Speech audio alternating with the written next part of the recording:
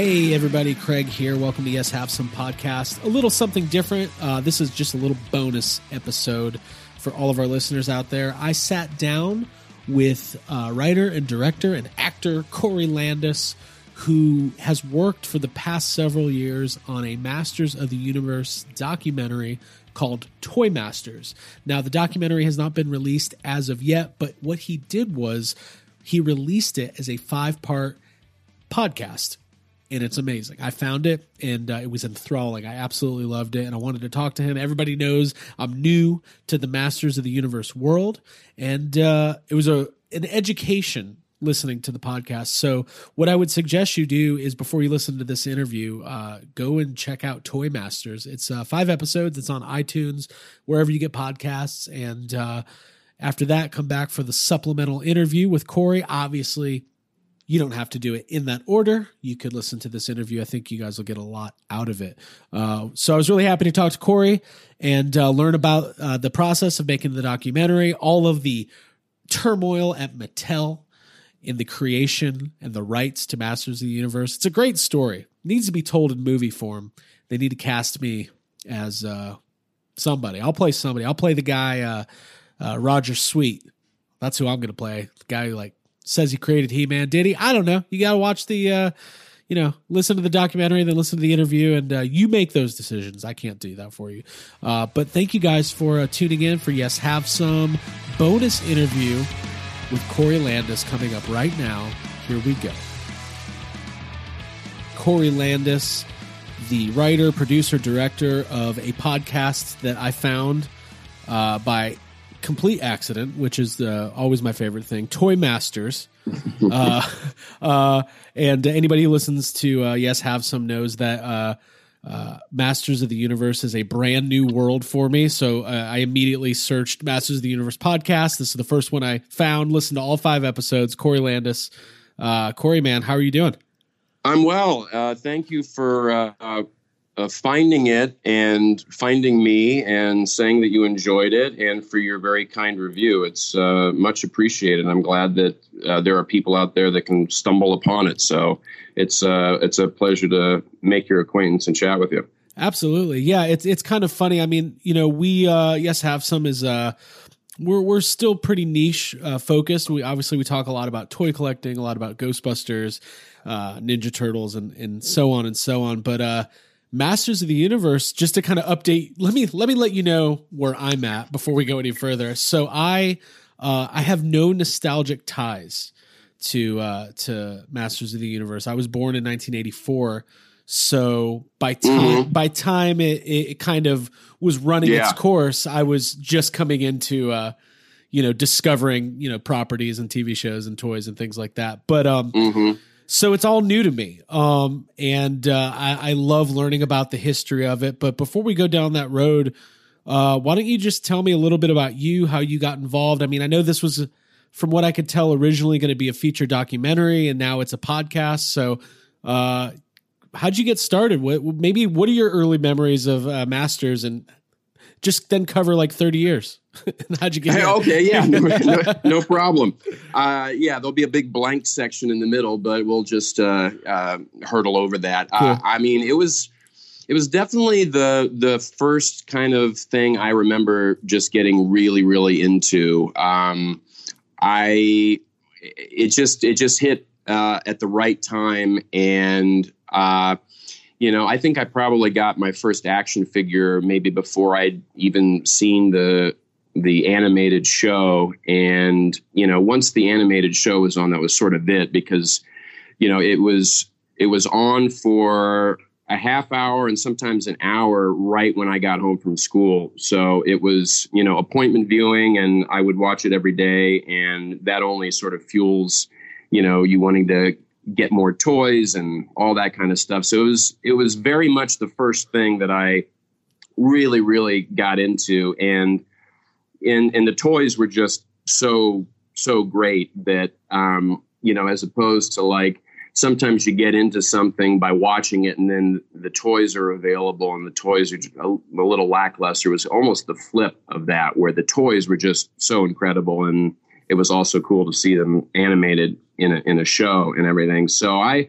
I was very much into it, and all my friends were into it. When I was a little kid, and I would got into it to a certain point, and it just sort of fell off because you grow up and you get into other stuff, and it was everything else at that time, Star Wars and so forth. And also, as the documentary and podcast indicated, it had a little bit of a, fall off. So kind of right when it was waning, so was my interest in it. But it was always this, thing that I always had in my past that I held dear and had a fondness for, and so forth. And so my sort of renewed interest came when I was working on some scripts with a buddy of mine, Roger Lay Jr. We became friends because he cast me in a film, and we realized that we had a lot in common and a lot of similar interests, and we just became fast friends and just enjoyed sharing notes and stories about, just all sorts of comic book stuff and genre stuff and sci-fi and nerdy stuff, and all the way into comedy with, Letterman and all that kind of stuff. And, right. And so we were both in between, projects, which is a euphemism for hopelessly unemployed and no prospects. And so we were like, well, let's write some scripts. So we were writing some scripts, and during all that, we just would always talk about all of this other stuff. And at one point, he mentioned this book.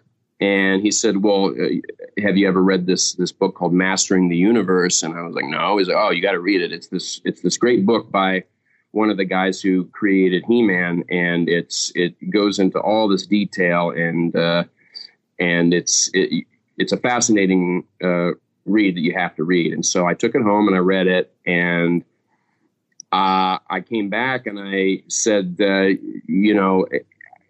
has anybody done anything on this? And we did some research, and we found out that nobody had done any sort of documentary material about the story and about the history of the toy line and all that kind of stuff. And I was just like, well, I mean, not for nothing. If we're looking for something to do, if nobody's done this, it might be something to think about. And I didn't really think it would go anywhere, but Roger had some experience with documenting things. He shot a movie called 95 Miles to Go, which is a documentary about Ray Romano going back on the road doing stand-up after he had been off the road doing Raymond. And he also had done some other documentary kind of stuff. And he had the equipment.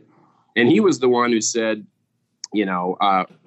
that thing that you mentioned that we should do, we're doing it. I was like, okay. And then the next week it would be, all right, I've reached out to all these people and blah, blah, blah. And so it just started from there. And it just became a thing where, without any real purpose in mind other than documenting, talking to all of these people and all of the different permutations of the Masters toy line, we just would go out every weekend and talk to somebody new and just would film it. And then everything kind of went from there. But we really didn't have an idea of what we were doing and how it was going to come together. But it was just kind of like, well, if nobody's ever done this and nobody's talked to these people, at least we should go out and put this down, because, some of the folks are getting a little older and you never know what's going to happen. And so it just kind of went from there.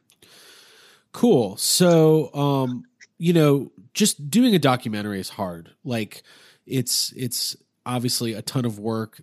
There's the different aspects of it, right? There's the actually doing all the interviews and all the producing and all of the, there's rights issues. There's so much that goes into it that people don't consider. So fast forward now, it's being released in podcast form, which I really liked because it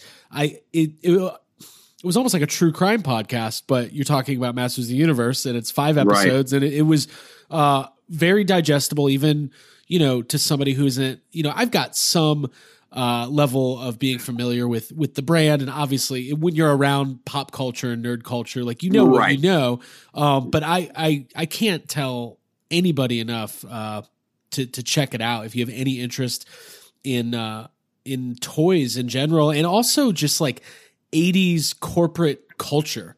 Yes. You know, this is very different than something, and I'm going to reference Ghostbusters a lot because it's the only thing I know anything about. But when feel free, you're in a friendly house, so go for it. So when you think about Ghostbusters as a concept, that is, you know, Dan Aykroyd, Harold Ramis, Ivan Reitman. They've created this thing. It's theirs. There's no question about, you know, who the originators were.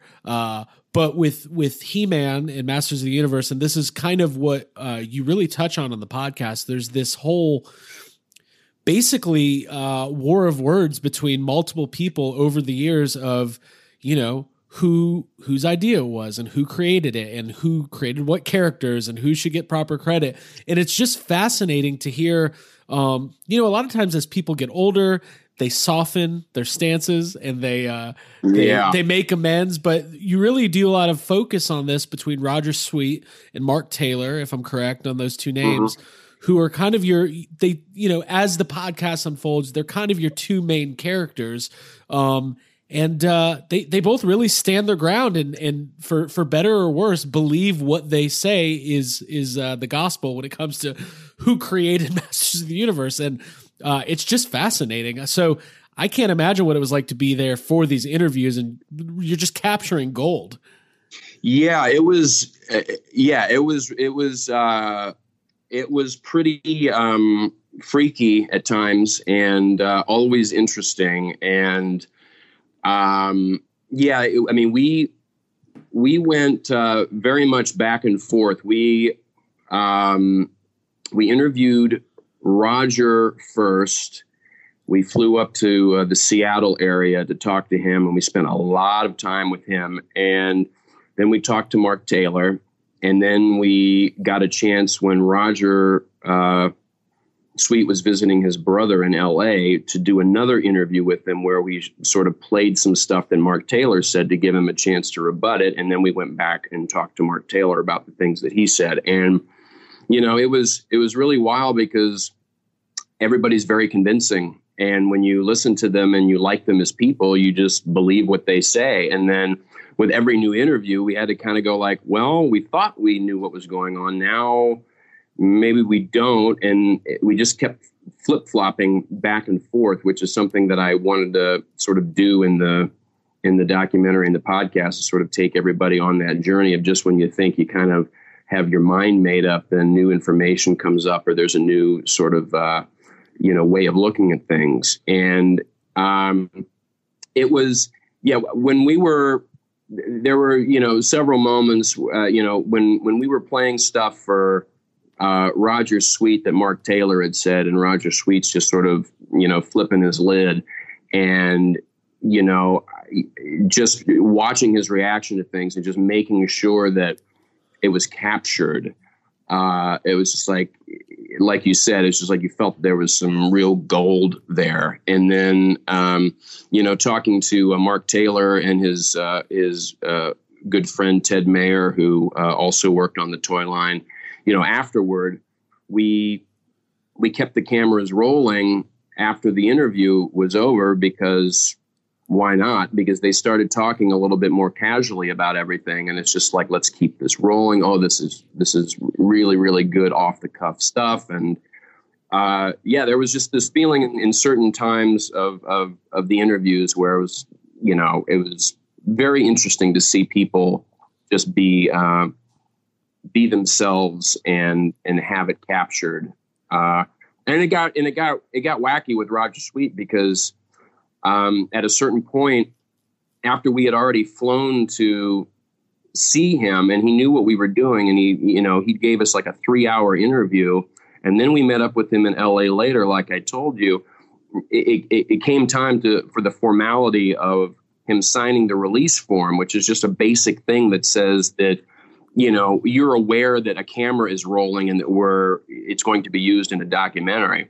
And all of a sudden he refused to sign the release form.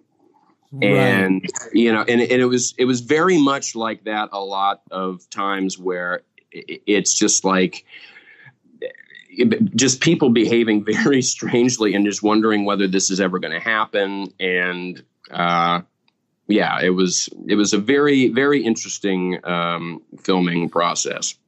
Yeah. And that's what I really like about the pod, because you do capture that. It's not just the interviews. You kind of interject with little anecdotes about, what was actually happening, back and forth, prior to the interview, after the interview. And I think maybe, you even mentioned some of that stuff about like the waiver and, I could have. Yeah. That was, I wanted to, in the podcast gave an opportunity to sort of editorialize a little bit more. All the audio from everything was taken from the documentary, but the podcast, I kind of thought like, I can kind of interject a little bit more of the backstage stories. It's funny you mentioned the kind of showing the reactions, or I'm sorry, capturing the reactions based on like what the other guy said, because I don't know if you watched that The Last Dance, which was the Michael Jordan documentary this year.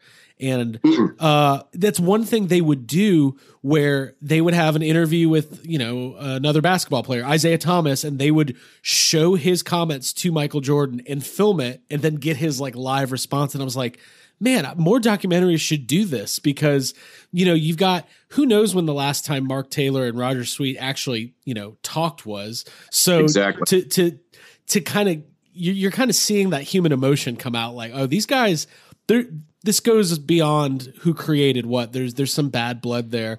Absolutely. And I guess we can, I want all of our listeners to go chat. I don't want to give away everything, and everybody's got to come to their own conclusions on, what folks' motivations are and why they are the way they are. I guess that's what we're always trying to figure out in the world, is why people are the way they are. Yes.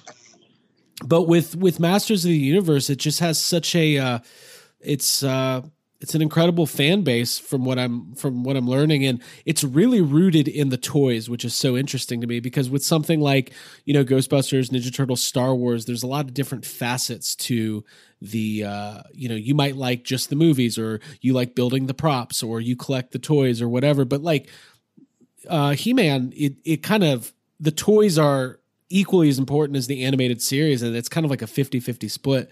So for sure.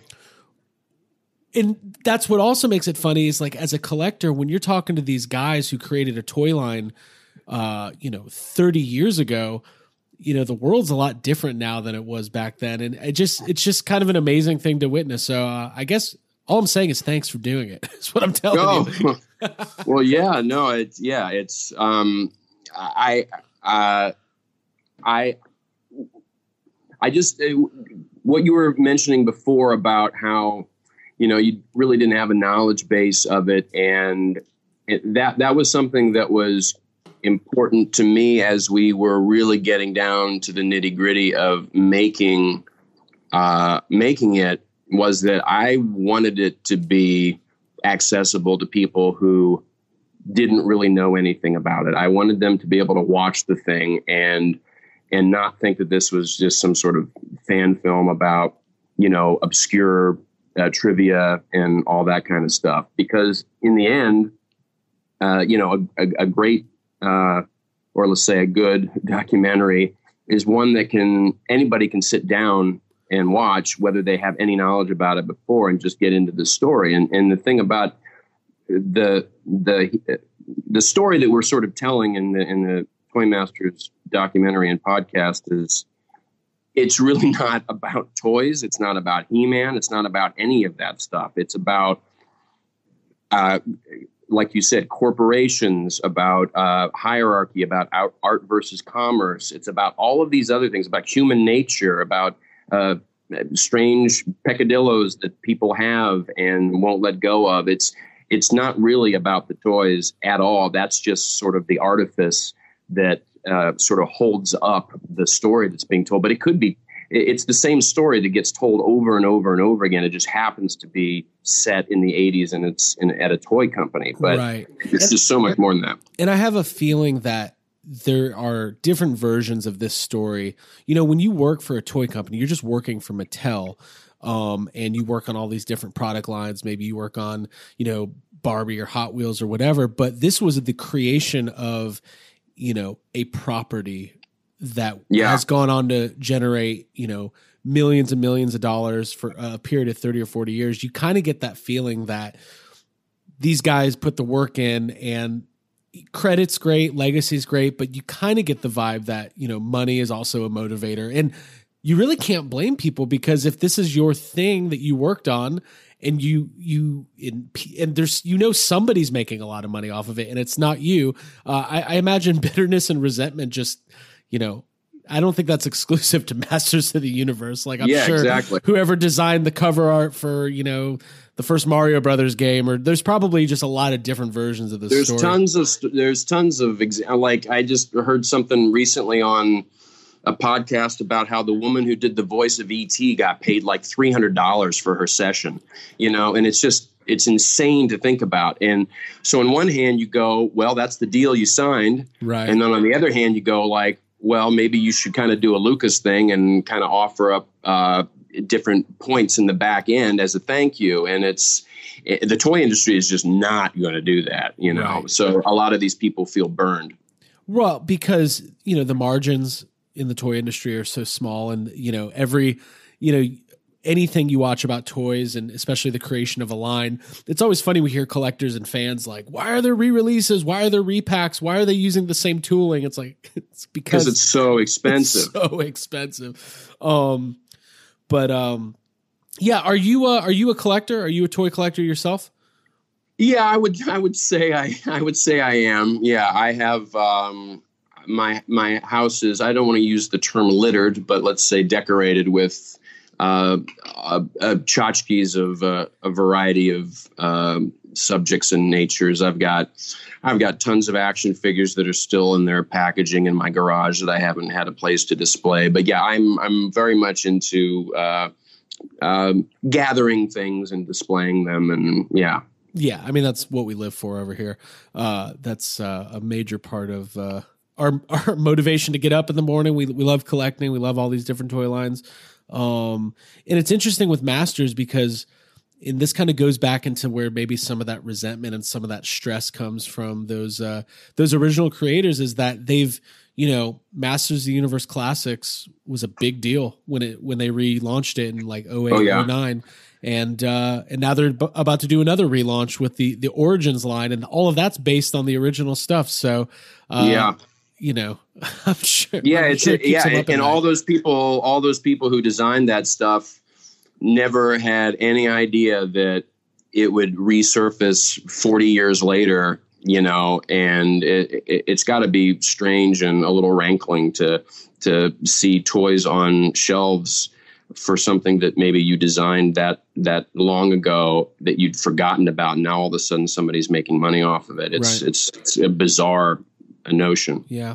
And I do want to say, I mean, you know, obviously that stuff is part of the series of the podcast, but you guys really went into detail on the brainstorming sessions and what kind of led to it, you know, all the stuff from kind of starting off with the concepts of Conan and, you know, how who was putting their heads together to do which builds, and all the stuff with, you know, the animated series kind of being its own thing. And then you into some good detail on the movie, which all of that was new and fascinating to me. To me, the Masters of the Universe movie, the only thing I've ever known about it was, I don't think it's a lot like the cartoon, and I know it's got a cult following and isn't very good. So I actually, after listening to your episode, I watched the movie for the first time in my life. So it was like a good companion piece for me. What did you think? It's man, I think its heart was probably in the right place. I mean, obviously, it's just one of those things where as soon as they leave Eternia and come to Earth, you're like, this is off the rails already. Yeah. But Dolph Lundgren wasn't very great, but there's some really fun stuff in there. Like there's some, you know, there's I don't know. I mean, I thought Skeletor Frank Langella was great. Like he took it very seriously, obviously. But just knowing like the story you guys go over with, you know, the budget kind of falling apart at the end and then pulling the plug and really having to scrape together the end of the movie. Knowing that in the back of my mind as I watched it kind of gave a I don't know if I did. I should have maybe watched the movie first and then listened to the story, because I was like, oh, this is why this looks the way it does. Yeah, yeah. And again, it's sort of like an example of how so many things wind up as you watch this thing. And, even when I was a kid, I didn't really enjoy the movie. And you watch it and you just go like, well, this is a mess and it could have been so much more. And then you understand everything that led to that. And then you can go like, oh, I sort of get it. And maybe actually this is a whole lot better than it actually should be, considering everything involved. Everybody who was involved in it was, they were trying to do the best job that they could. And they got some really, really great, talented people involved. Right. And you go like, well, all right, well, Mattel made a crappy deal to begin with. And then you got, the Canon guys, and everything's falling apart. And, so when you see the director interviewed, there's a bit of cheerful defensive,ness, and you can understand why, because I'm sure he's just heard over the years how this thing is just not that great. And he's just like, you don't know. It's kind of like the guy in Tim Burton's Batman who just reconstructed him. He's like, Mr. Napier, you see what I have to work with here. Right. Yeah, exactly. As he's pulling the tape off, going like, we did the best we could. Well, I think like what it reminded me of was the Super Mario Brothers movie with Bob Hoskins. Yeah, which is kind of a favorite of mine. That would be that's the comparison I came up with, where I remember seeing that as a kid and going, well, I can't articulate what my feelings are because I don't know yet, but I know that was not what I was expecting. A buddy of mine, Ryan, said he's I think he may be a year or two older than me, and he was a big Masters fan, and he told me recently that that's the first time he ever remembers like leaving a movie theater and being disappointed. And when you're like 6 years old, that happened to me. I was a little bit older, but I think Batman and Robin, Lord, not Batman Forever. I'm a defender of that movie, but Batman and Robin. Yeah, Batman and Robin is one of the single worst viewing experiences I've ever had in the theater. I was just like, what the hell did I just watch? I just felt like I'd been eye raped. Yeah. And I feel like I had watched, I think that came out around the same time as Dirty Work, and I saw Dirty Work in theater. It was like a joyous experience. And then I saw Batman and Robin, just was like, oh, this, and I was old enough to know like that sucked. Like that was one of my early, like that sucked moments. And something that one has to go through and move beyond. It's an important thing to have to go into something that you're just so excited about, and because it's like it's like the Phantom Menace syndrome. I just remember at the end of episode 1 that everybody was so afraid to say how much it sucked, like in the theater. It was kind of giving everybody else the side eye, like, are you going to be the one that voices that this is not good? And everybody's like, yeah, woo! It's like, all right. But it's an important thing to kind of come out on the other end of something and go like, I admit it. That was very disappointing. Right. And it's funny. We started our podcast in, there's normally 3 of us, but sometimes the 3-on-1 interviews can be a little bit difficult. So I'm just doing the 1-on-1 tonight. But, we started our podcast in 2016 as a reaction to all of the negativity surrounding the new Ghostbusters movie that was going to come out, the Paul Feig movie. Mm-hmm. And because there was just so much negativity, so much sexism and chatter. And we were like, well, let's be a beacon of positivity. Let's be open-minded and let's do this. And then it took us till about a year after that movie was out to where we finally were like, okay, maybe it wasn't great. Right. Like, but you kind of have to, it's almost like a grieving process when you're that big of a fan of something. But it's interesting with a property like Masters of the Universe, because it wasn't too long after that, the first Ninja Turtles movie came out and is fantastic. Yeah. I saw that in the theater, of course. I had the poster on my wall. I just remember my dad was nice enough to take me to it, and I was so stoked after seeing it, and I was just jazzed, and I wanted him to like it so bad too. And I was like, hey, wasn't that great? And I just remember him saying, that was entertaining. And I was like, that's a really nice, magnanimous response. You could have said it sucked donkeys, but you said it was entertaining, and that's a fair response. That's fair from a parent. Like at least he took you. Yeah. At least he took you. That's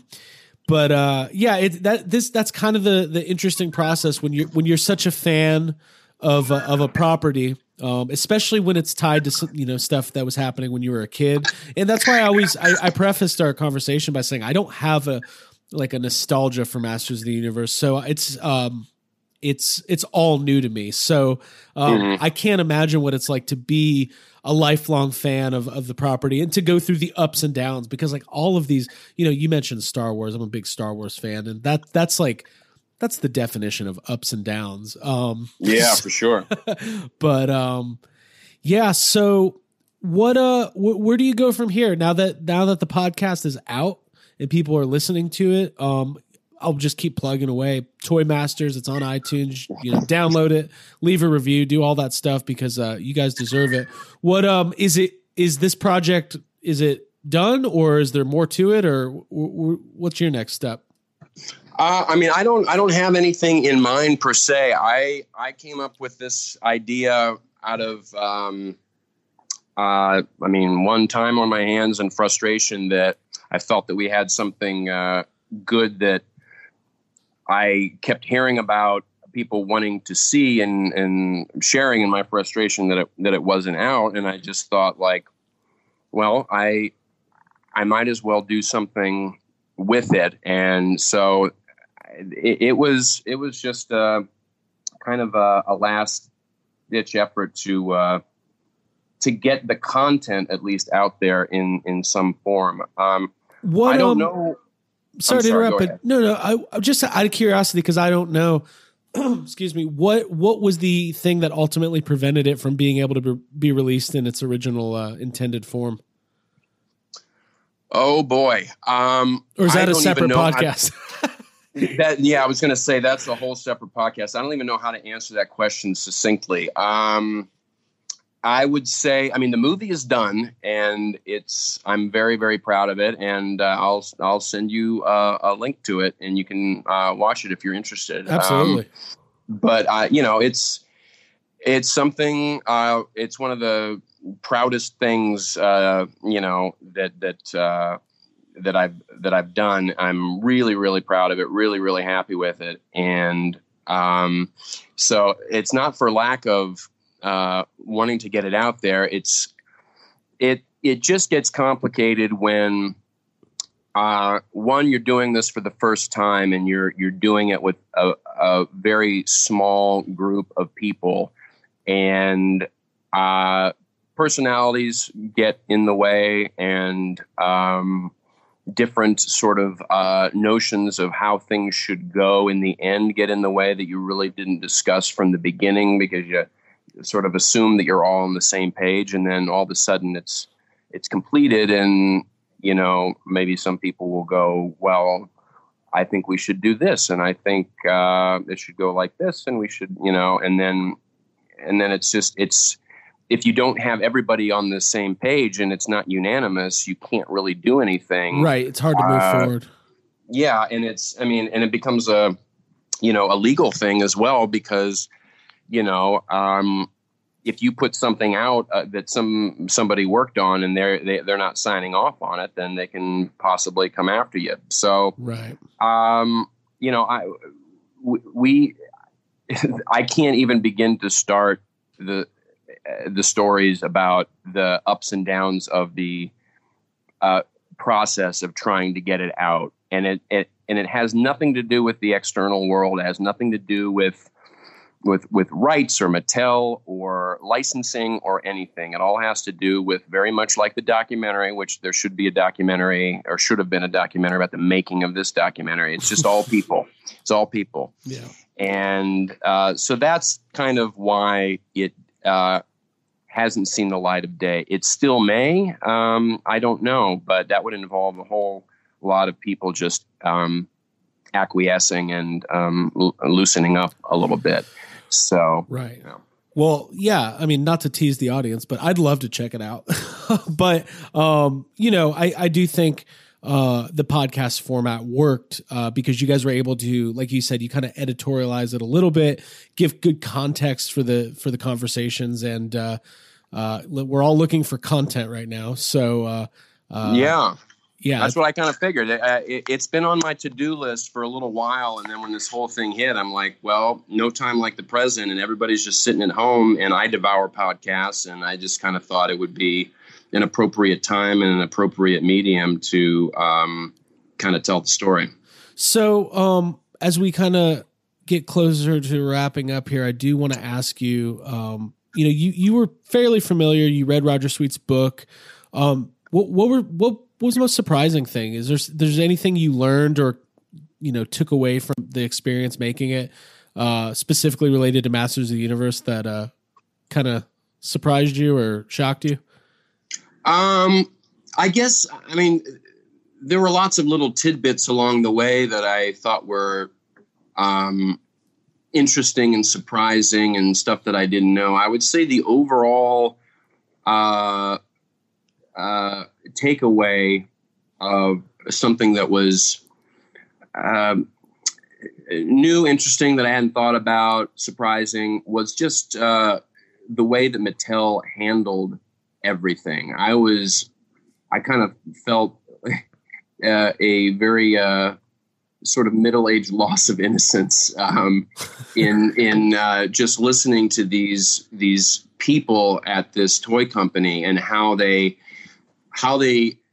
just went about doing things, writing roughshod over so many other people and so many creative ideas, and just how the money aspect of everything just completely if that's all that you're interested in, you're bound to fail. And just thinking about how a multi-billion-dollar company can just behave like greedy buffoons was the biggest takeaway surprise that I had. Yeah, it's always incredible to me when you really rely on the creatives to get the thing that whatever it is, whether it's a toy company or a technology company, you got to, you had people sitting in a room doing these designs, doing these, writing these backstories. And really you kind of backed into this, it's highlighted in the documentary, like Mattel had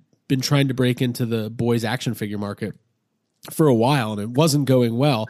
So they kind of back into this He-Man universe, and then there's the animated series. Then the financials keep going up, where it's like the first year we made $7 million, and then 20, and then it gets into the hundreds of millions of dollars.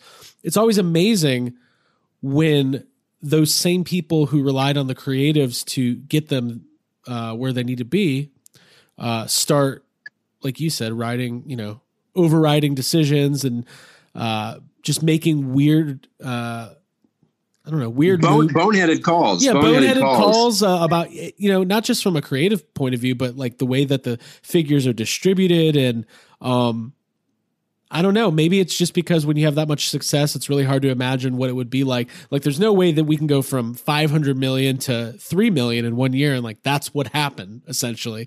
And part of it's just knowing the way that people's interests ebb and flow, especially in those formative years when you're like, obviously the target audience was boys, whatever ages 4 to 12. Star Wars was the biggest thing ever of all time and made more money than anything from a merchandising standpoint. And by 1985 or 86, kids didn't care anymore. So it's amazing that there wasn't any foresight and planning into, when you think about the overexposure and the they had no idea what they were doing. They just got dropped into it and then all of a sudden had to deal. And then when they had to deal, they suddenly have to pretend like they know what they're doing, which they didn't. I think it's summed up very well by Larry DiTillio, a writer in all the different animated shows, when he's talking about the reboot on Cartoon Network, where he says in season 2, he says if you have a success in the first season, in the second season, all of a sudden the toy companies think they know how to make a television show. And it's kind of like, any other, let's say, if you want to compare it to like a visual enterprise, like a television show. If you give an auteur a complete creative control over what they're doing, they come up with something, and all of a sudden it's a success, and they were left alone. All of a sudden, if it's a success, now all the network VPs are coming around offering notes on jokes and everything. And it's just like, well, first of all, you weren't here from the beginning. Second of all, you're not funny. And why don't you just let me do what I do? And right. I think that's very much what happened, at least in part with Masters, was that all of a sudden, they captured lightning in a bottle, and then all of a sudden they had to deal with it, and then they started pretending like they knew what they were doing. Right. And the other thing that's interesting is, now everything, even like the new He-Man Origins line that's coming out, it's geared towards collectors. It's not, I don't know if kids, no, of course, but back then it was like, when you get to, 75, 80 characters deep, and some kid is 4 years old and he goes to the store and he can't find He-Man or Skeletor, that's a problem. So, I feel like toy companies have kind of wisened up to that, whether it's, wrestling figures or turtles or whatever, you can go down the toy aisle and get your main characters. But, sure. But from a collector's point of view, it kind of sucks because, we don't get the, long running extensive toy lines that run for 5 or 6 years where there's 300 figures and 40 vehicles or whatever. Like that just doesn't happen anymore. Cause, I'm not convinced kids even play with toys anymore. Like, I don't know. I don't know if it happens. I know. So, well, listen, Corey, man, thanks for joining. Anything else you wanted to cover or plug before we wrap up? No, I just I appreciate having a nice conversation with you, and I appreciate that you found it and that you are talking about it, and it's been really nice. So thank you very much. Absolutely, people have been giving me shit too because I do these things with toy collecting. We've got a private Facebook group for our podcasts where we've got 700-800 of us just talking toys all day long, and I make these proclamations, and I always said I would never collect Transformers or Masters of the Universe. My reasonings were very different. I thought to get into Masters of the Universe would just be too much of a financial endeavor. I just don't like Transformers. It's just never been my thing. If you gave me a Transformer, it's like, it looks like a foreign language to me. I don't know how to do it. It just doesn't interest me. I kind of don't care about those. But Masters, I was just like, it's too much because I know I'm not the kind of person, I can't just get a vintage He-Man and Skeletor and call it a day. It's going to be like, well, I got to get all the main characters. Well, yeah, that's what I was going to suggest. I would say that it's a good opportunity for you to grow as a person. I can't. And just like feel what it's like to just dabble. Like, I like this guy, and just breathe and release and just know that it's okay. You don't have to have everything. You know where I'm kicking myself is I actually, like, literally 2 weeks ago said, well, I'll get some of the Super 7, 5.5-inch figures and that'll be it. And then I immediately was like, well, let me start looking at Masters of the Universe Classics. Let me just check it out. And I know. So, Maddie Collector, we had what's his name? Scott Toy Guru. Yeah. We had him Scott on our, Knightley. Yes, Scott Knightley. Toy Guru is not his last name, but that's how I know him. We had him on our show last year to talk the Mattel Ghostbusters line, which was kind of happening simultaneously with the Masters of the Universe line. Obviously, the Masters line was much more successful, and but what shocked me was the aftermarket prices on those figures are insane. It's insane. It's absolutely insane. I mean, you've got, $20 and $30 figures that are now selling for $300-400, but I know. Hey, life of a collector. I could have picked a different hobby. Indeed. Well, listen, Corey, I'm going to point everybody in the direction of Toy Masters, and maybe down the road we can catch up a little bit and see what you're up to. Absolutely. Thank you very much, Craig, for all this. I appreciate it. Absolutely. Take care, man. You as well. Hey, everybody. Craig here. Thank you so much for checking out Yes Have Some this week. I wanted to tell you about the exclusive Yes Have Some audio content that you can get on our Patreon page. That's going to be patreon.com/yeshavesome. For $5 a month, you're going to be getting exclusive access to our weekly, we're doing weekly audio bonus content now, 15, 20, 25 minutes every week after the regular podcast drops. You can head over to Patreon, and it's going to be brand new discussion topics, things we're not covering on the main podcast feed, bonus fuck budgets, things that maybe we don't want to talk about on the main feed that we want to save for exclusive access to all of our Yes Have Some Patreon members. Now, it's only $5 a month, and that goes directly to the podcast for our hosting fees, our website costs, things like that. And we're going to be providing you extra audio content every single week, plus a monthly full bonus episode where we break down a movie or an old TV show. And we'll probably do more than that. So we're just kind of getting started with Patreon. We want to make sure that everybody gets a lot out of it. So head over to patreon.com/yeshavesome and sign up today. We appreciate the support. Now, back to the show.